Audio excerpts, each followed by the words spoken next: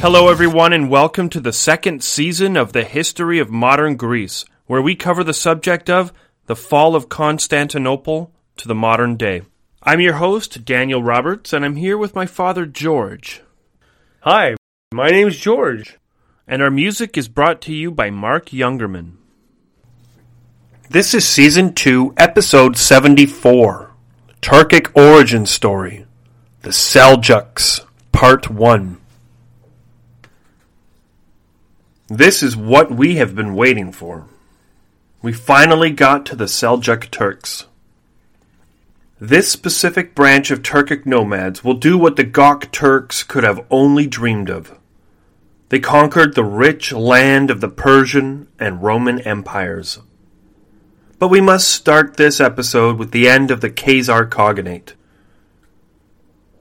In our last episode, we discussed the Khazar Khaganate's destruction at Sviatoslav's hands. But if we go back a few years, when Khazaria was at its full strength, we will be able to properly tell this origin story. The Khazars were the true inheritors of the Western Gok Turk Empire. They were the ones to take control of the most land, but also the most strategic land. They inherited the trade with the great empires, their social structure, and their authority. It wasn't just the land within Khazaria, but the surrounding land as well. Many smaller Turkic tribes to the east of the Khazars paid tribute, or taxes, to the Khazars. A Turkic tribe that settled the land directly east of the Khazars was known as the Oghuz Turks. The Oghuz Turks are very important to this story, but they start off as such small players on the field. Unlike their Khazar neighbors, the Oghuz were mostly grazers. They roamed the flat plains of modern-day Kazakhstan and Turkmenistan along the eastern side of the Caspian Sea. Even though there were permanent settlements and cities in the region, the Oghuz Turks mostly grazed and roamed the grasslands like any other nomadic people. But these Turks weren't fully autonomous. The Oghuz paid their tribute to the Khazars. Within the Oghuz tribe were princes and warlords, and one of these warlords was a man named Tukak. He was a bey, which is kind of like a prince or lord during the Gok Turk Khaganate. A Persian book called the Meliknameh references a man named Tukak who once served the great Khazar Khan. If Tukak served under the Khazar Khan, then there is a very, very, very good chance that he would have come into contact with Jewish traders. In fact, it would almost be impossible for them to never have encountered a Jew before. But it is also possible, if we ignore everything that Professor Stamfer says, that the warlord, or bey, Tukak, may have converted to Judaism himself. And we're not saying he did. But the spectrum of possibilities goes from rare encounters with Jewish traders on the very far left of the spectrum to having converted to Judaism himself on the very far right end of the spectrum. Again, we're not saying he did, just that he could have. We'll let you decide.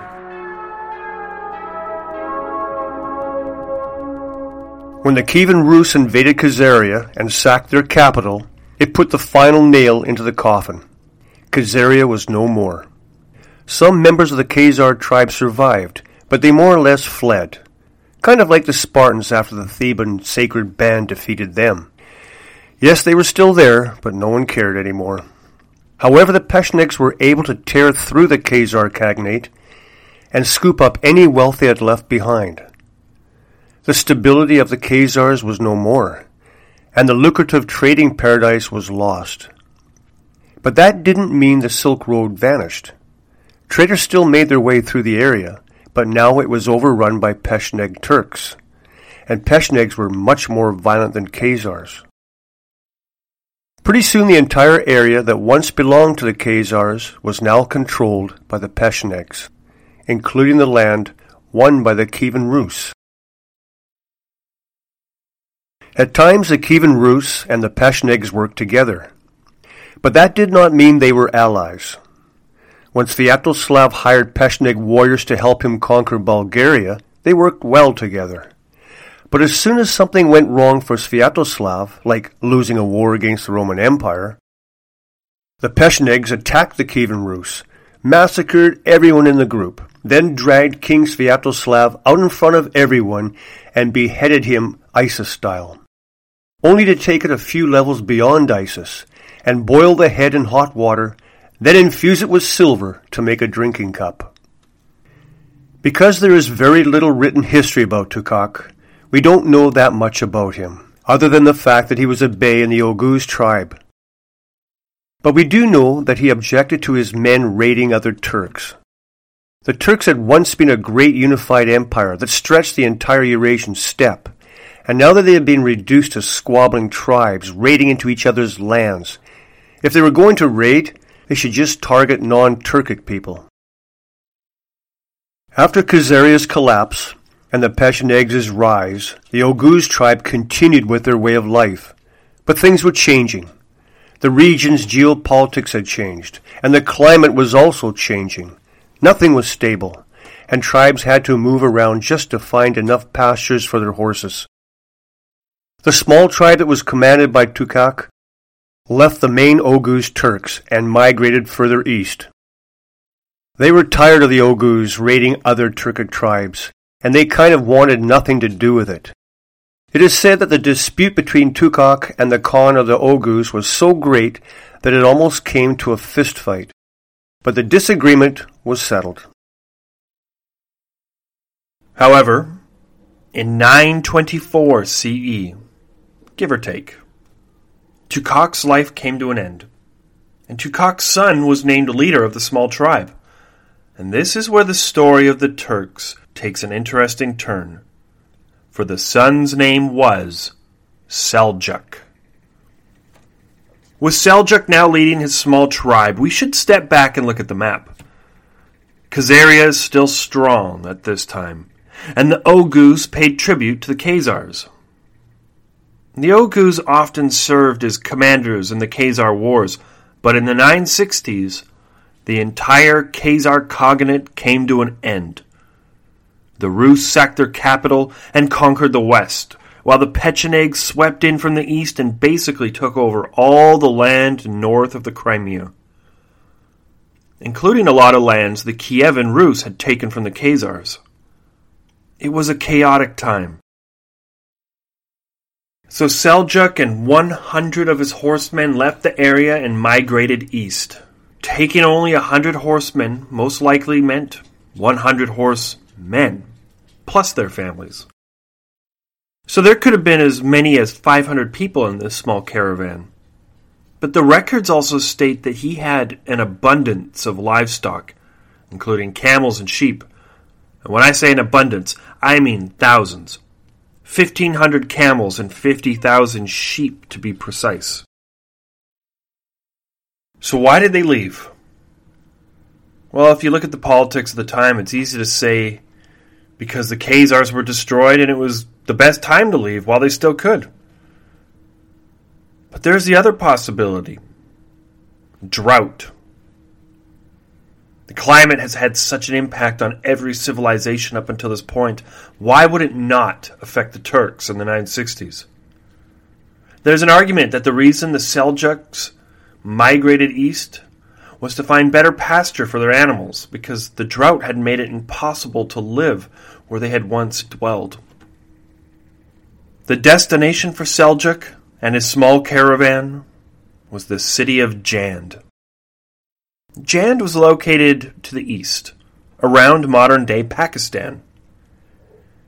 Now, this city was established along the banks of a river that flowed out of the great Himalayan mountains. The city was home to both settled and steppe people. And some would say it was a gateway between the settled lands of the south and the nomadic lands of the north. The fact that Seljuk traveled to a city might suggest there was a climate issue at hand, but this is not an important part of the story. What's important is that the city of Jand had Islamic people living there. Having already been exposed to Judaism through the Khazar Khaganate, Islam would not be that alien. We don't know exactly how it happened, but we do know that it did happen. Seljuk converted to Islam. And not the Shia Islam of the Abbasid Caliphate either, but Sunni Islam. Another fascinating event happened at this time. Turkic nomads from the steppe, from other tribes, also fled the steppe lands and arrived in the city of Jand. Here they met Seljuk, and they also converted to Islam. This also suggests that there was a drought in the steppe lands. For Turkic tribes from far, far away, having nothing to do with the chaos of the collapse of the Khazar Khaganate, made their way to Jand. And here they met Seljuk, and they too converted to Islam. As more and more Turks arrived in Jand, they found themselves as outcast people. They were not the civilized men and women of the great civilizations to the south. They were nomadic bandits. There were many different tribes on the steppe that didn't belong to anything. And who knows if they truly knew the history of the great Turkic Khaganate, the Gok Turks of Tengri. But at this time, there were the Islamic civilizations to the south and the barbarians to the north who rode horses and lived in tents. Converting to Islam was a form of unification and purpose. It was the first time Turks could unify since the fall of the great Gokturk Empire. While Seljuk lived in Jand, an emissary from the Oghuz Turkic tribe arrived to collect their taxes. Only this time, the Seljuks refused. The reason was that they owed nothing to non-believers. And this caused turbulence between the Oghuz tribe, which still lived in the steppe lands, and the Seljuks, who now lived in Jand.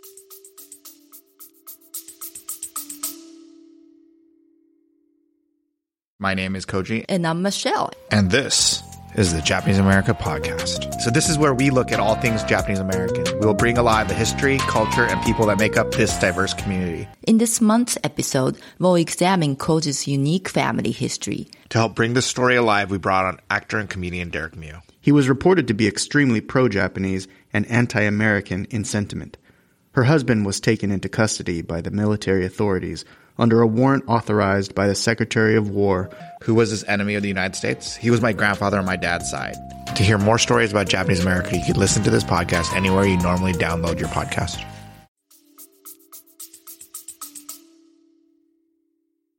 In 1009, Seljuk passed away. It is said that he lived to be well over 100 years old. While Seljuk lay in his deathbed, well over the age of 107 according to some sources, the world around them was changing. Persia, the land that had once been dominated by the Abbasids, but as the Shia Caliphate collapsed, the Samanids took control of the old Persian Empire. They were Persian, but were also Sunni Muslims. The Samanids controlled everything from modern-day Iran to the Stans, that is, Turkmenistan, Tajikistan, Uzbekistan, and Kazakhstan. This is the world Seljuk came into when they migrated to Jand. But everything was changing. Two new powers were on the rise, one from the south and another from the northeast. In the south, a group of Turkic slaves rose up and took their independence from the Samanids. So, just to be clear, this can get confusing. The Islamic Persians owned slaves, just like everyone else in the world. But the Persian slaves were mostly made up of Turks. These Turkic slaves spoke Persian, and they dressed Persian, and acted Persian, but they were slaves. And they were also Turks. Many of these Turks were soldiers in the army, which is not that uncommon in history. A slave army. Well, these Turkic slaves rose up and completely overthrew their Persian overlords. But they didn't overthrow the Samanids with Tengrism. They were still Muslims, and culturally they were still Persian. In the east, the old Eastern Göktürk Cognate, that is, the fractured Turkic tribes, started to unify, and soon a new empire from the east encroached upon Central Asia. If you go even further east, the once mighty Tang dynasty had collapsed, and a new dynasty inherited the northern portions of China, and they were called the Liao dynasty. The Liao dynasty was hell-bent on eradicating any Turkic tribe in the Eurasian steppe that posed a threat to China.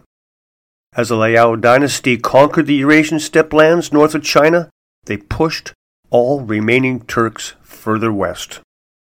With these new powers coming to the front of the stage, it meant that more and more Turks were fleeing to Central Asia. What they ran into was the Seljuk tribe. And as more and more Turks arrived in Jand, more and more Turks converted to Sunni Islam. It was a perfect storm. Soon Seljuk's men grew from 100 horsemen to tens of thousands of warriors.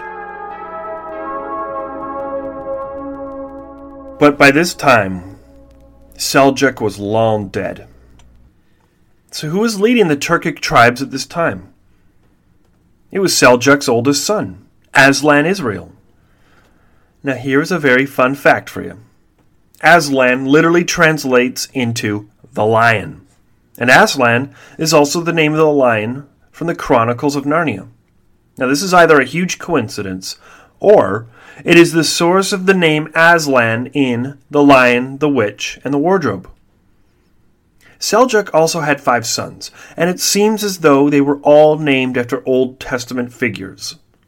The eldest son was named Aslan Israel, or Israel Aslan. Michael, or Michael, Musa, or Moses, Yusuf, or Joseph, and Jonas, or Jonah.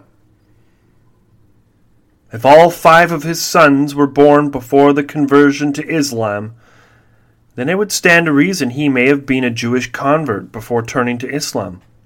If these sons were born after the conversion to Islam, then don't you find it strange that he didn't name any of his children after the Prophet Muhammad? While Seljuk's sons and the tribe remained in the city of Jand, politics started to boil over between the Ghaznavids and the Karkanids. There are so many names here, and it might be difficult to follow along without a visual map, so we'll simplify it a little. The Ghaznavids were the power in the south, in Persia. And the Karkanids was the power in the north, in Turkmenistan.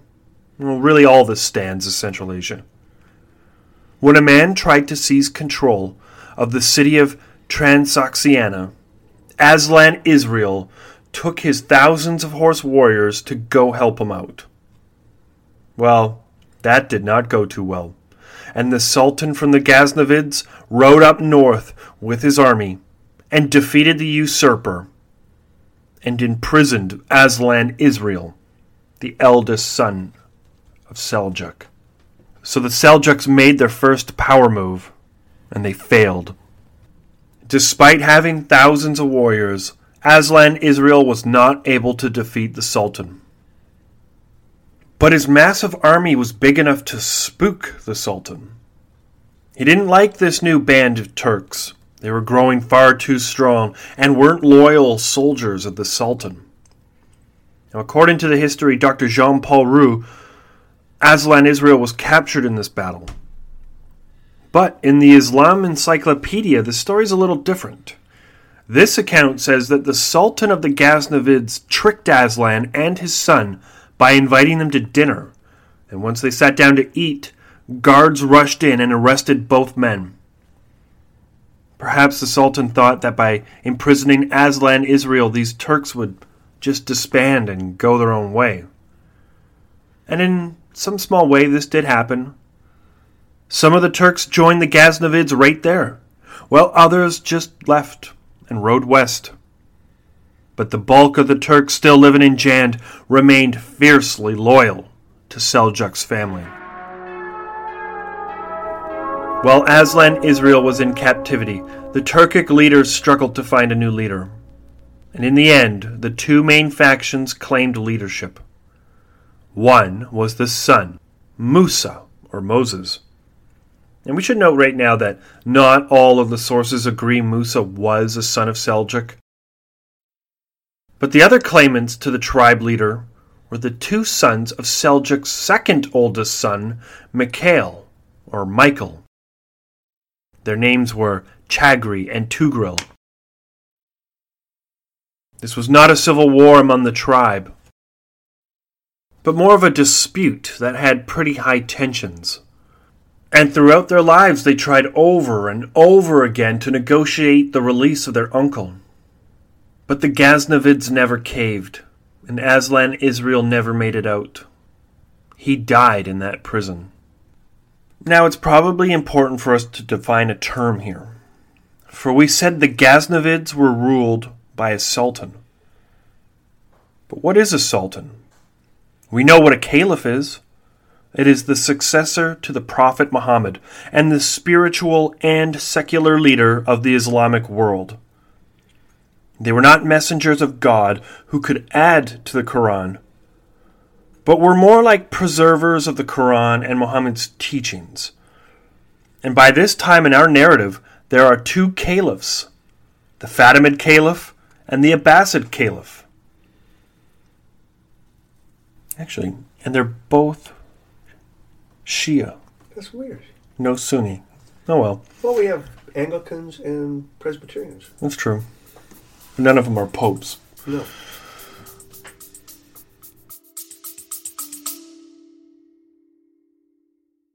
A Little Bit de Todo is a podcast about a little bit of everything for curious minds of all ages. I'm Christina, and you can tune in every weekday to learn about things like Cinco de Mayo, Chihuahuas, and volcanoes in Latin America. Episodes are bite-sized, 10 minutes long or less, and always Latin American related. Subscribe and follow A Little Bit de Todo podcast wherever you listen to podcasts.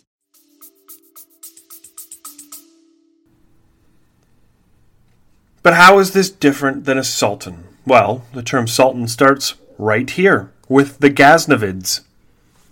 The Ghaznavids, for all intents and purposes, were its own independent kingdom, kind of like an emirate. But the Ghaznavids didn't want to break ties with the Abbasid Caliph in Baghdad, officially. They minted their own coins, but made sure to keep the Caliph's name on the coin and make sure it was the biggest text. The Ghaznavids even came to the aid of the Abbasid Caliph when he needed help. So the leader of the Ghaznavids needed to come up with his own title. One that said he was the military commander and ruler of his new mini-empire, but also a title that didn't challenge the Caliph. So now we know who the very first sultan was, where he came from, and what he did.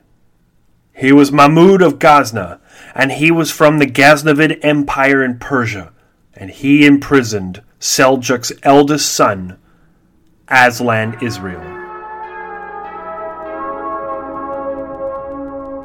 The Seljuk tribe seems to have worked out their leadership problem. Instead of deciding which of the three would rule in Seljuk's place, all three appeared to have governed together. They roamed the land, but didn't seem to control any of the lands yet. The Seljuks found themselves squeezed between the Ghaznavid Empire to the south and the Karkhanid Empire to the north.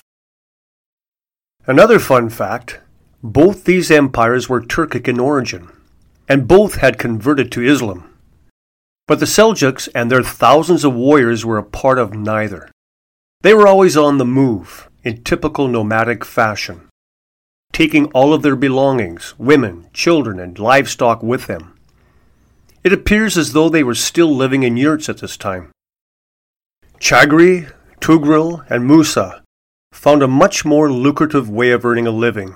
Call it a side hustle to their livestock trade. They outsourced their men in the form of mercenaries. There were thousands of them, and they were brave and valiant warriors, like any Turkic tribe of the day. And so the Seljuks found themselves fighting in a battle against the Karakhanids in Central Asia. Unfortunately, they were not successful, and after a terrible defeat in battle at the city of Bukhara, the Seljuks found themselves on the run. Their entire tribe traveled across the Iranian plateau and through the mountains until they arrived in the province of Khorasan. The only problem was, Khorasan was located in the Ghaznavid Empire. But they didn't have to look too far to find a Ghaznavid official who would grant them safe haven. It just so happened that a very corrupt Ghaznavid official was looking for a band of mercenaries that would help him conquer the city inside of Khorasan. The Seljuks needed safe passage and a place to rest, while the corrupt official needed an army and a place to conquer. It was a match made in heaven. This Ghaznavid official hired the Seljuks to besiege and capture the city of Nassau. The funny thing, though, this Ghaznavid died before the plan could be carried out. So now the Seljuks were homeless, in a province of a hostile empire, overlooking a city that they could easily conquer themselves. It almost seems like the Normans in southern Italy all over again. Unlike the Normans, though, the Seljuks were not bloodthirsty conquerors looking for fame and fortune. The Seljuks were homeless. They were a very powerful force, but they were also a society. They weren't a band of mercenaries. They were families. Their wives and children and the elderly were with them, so a different strategy was used here. The Seljuks went to the city of Nassau and met with their leader. They sat down and tried to come to an agreement. In fact, the two leaders actually hit it off. The Seljuks said they were tired of wandering through the great empires and wanted a better life for their families. They wanted to live peacefully in the province of Khorasan, where their families would be safe. They even offered to serve under the Ghaznavid Sultan and would defend the province from other invading Turks. How different would the world be today if the Sultan actually took them at their word and gave the Seljuks a safe place to live? I guess we'll never know, for the Sultan refused this most reasonable request.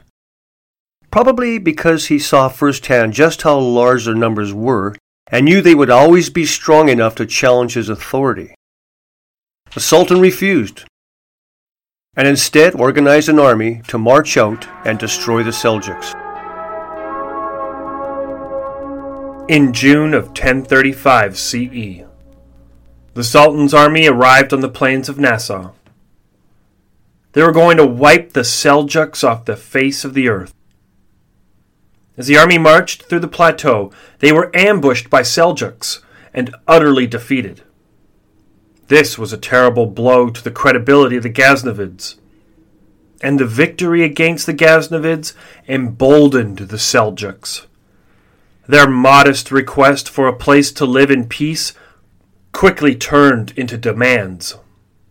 But the Sultan was a stubborn man, and he declined the Seljuks' demands, and this only emboldened them further, and within the next couple of years, the Seljuks raided the entire province of Khorasan, capturing several major cities for themselves. In fact, only one major city in the entire province of Khorasan remained in the Sultan's hands, and this forced the Ghaznavids to send more and more troops into the province to kick the Seljuks out. The Seljuks would break apart, flee in multiple directions, only to circle back and pelt the Ghaznavids with more arrows. Once the Ghaznavids were scattered, it was no problem for the Seljuks to ride in and peg off every straggler until the entire army was defeated. Not to mention, they could spook the elephants and break up their formations. And what resulted were total victories for the Seljuks. Again and again, the Sultan of the Ghaznavids sent in more armies with more war elephants, and again, the Seljuks defeated them. In May 1040, the Ghaznavids and the Seljuks met for a final showdown near the city of Dandanakan. At this battle, the Seljuks had approximately 16,000 horse riders, all of them battle-hardened with the confidence of many military victories. The Ghaznavids had every last soldier they could muster sent to this battle. And unlike the Seljuks, they were demoralized, hungry, tired, and petrified. The Ghaznavids were so thirsty from days of marching, and their water was depleted, and their food was gone.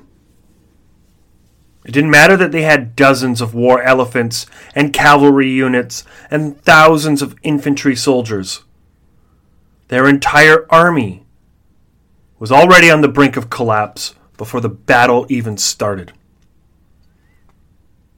Luckily for the Ghaznavids, they found a small oasis, but they needed to stay in formation in order to properly drink from the water and stay prepared for battle.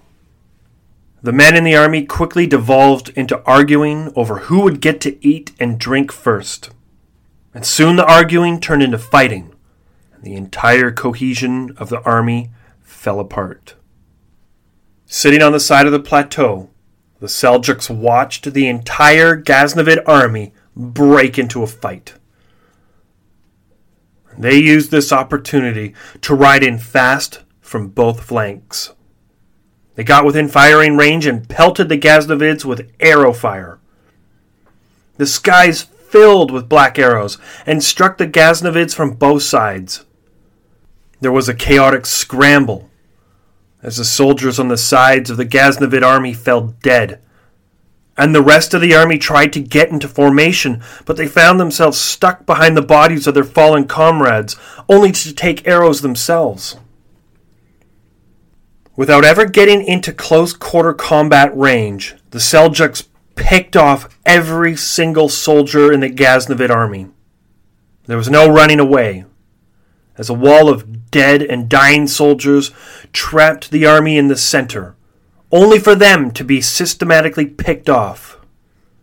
The end result was a total victory for the Seljuks. After this victory, the Seljuks regrouped and went on high alert. They knew the Ghaznavids would not tolerate such a defeat, and soon would send another army to get revenge on them. But as days turned into weeks, and no one came for them, they eventually came to the realization that they had completely wiped out the Ghaznavid army. No more soldiers were coming for them, for they were all dead. And so the Seljuks scrambled their men and went on campaign in the province of Khorasan, securing the entire province for themselves. The Seljuks went from a homeless nomadic group to a land-holding empire. Only instead of living in Khorasan, serving the Sultan of the Ghaznavids, they now owned the province and everything within it. However, the once rich province was now devastated by years of war. The armies sent by the Ghaznavid Sultan had been roaming the countryside, raiding the farms for food, and trampling the grasslands with their horses and elephants. But the province now belonged to Tughril, and he quickly set upon restoring the prosperity of the once rich province. The countryside was plagued with bandits and raiders, and the Seljuks sent their riders out on search and destroy missions, ridding the province of such pests. This is the moment that defined the Seljuks from other Turkic warlords. Instead of sacking the cities within the province, Tughril made sure to govern over his new subjects instead of plundering them. Chagri was not so inclined, and wanted to raid and plunder the riches of the province, while his brother Tughril said he would rather commit suicide than watch his brother commit such atrocities. Tughril then went to the throne of the old Sultan and proclaimed himself to be the new Sultan, the first Seljuk Sultan. He stated that they were strangers to the lands, did not know the customs of the Persians, and sought counsel from the Islamic judges put in place by the former regime. From this point forward, the Islamic traditions of the Persian world were blended with the Turkic traditions from the steppe, changing the culture forever. Taking from the tradition of the Ghaznavids, the Seljuks minted their own coins, but maintained that the spiritual leadership still rested with the Caliph in Baghdad. 3 leaders of the Seljuk tribe then spread out in different directions, conquering more lands from the Ghaznavid Empire, expanding the Seljuk influence even further. All the while, the Ghaznavids organized more armies to try and retake the land lost to the Seljuks. But these attempts were futile, as the Seljuks crushed every army sent from the Sultan hiding in India. As the Seljuks expanded, they focused very little attention on the cities. Because the Seljuks were Turkic nomads, they focused their attention on the countryside, taking the rich plains for their herds and animals. Soon they had conquered all of the countrysides for themselves and left most of the great cities to the old princes of the Abbasid Caliphate. If you were living in one of the great Abbasid cities, you might not have known anything had changed. But if you were a farmer living in the countryside, you would have found yourself under the direct control of the Seljuks. The Turks didn't care for these big cities. It wasn't worth their trouble. But very quickly, these cities found themselves completely surrounded. They were like tiny little islands of the old Abbasid Caliphate, surrounded by a great sea of the new Seljuk Empire. So Dan, while we're doing this podcast, I couldn't help but think that these Seljuks and other nomadic people, they come from the steppes, which to me is grassland. Where do they get all their arrows from? Like, we talk about millions of arrows. Like, arrows are made out of wood, aren't they? Like, where do they get it from? Okay, well, I looked it up, and on ancientorigins.net, it has a little section about the Mongolians. So they're a steppe tribe, so it'll be very similar. And it says here that the wood used to make the shafts was usually willow, birch, and juniper. So I guess, what is that, wooden bushes, shrubs? So How do you get a straight arrow out of that? Maybe they steamed them in. Well, they said they were 2 feet in length, roughly. So all you needed was a 2-foot piece of wood that they could carve. Whittle it down. So they found a way. Well, that's it for today. Join us next time on the history of modern Greece. Stay safe and stay awesome.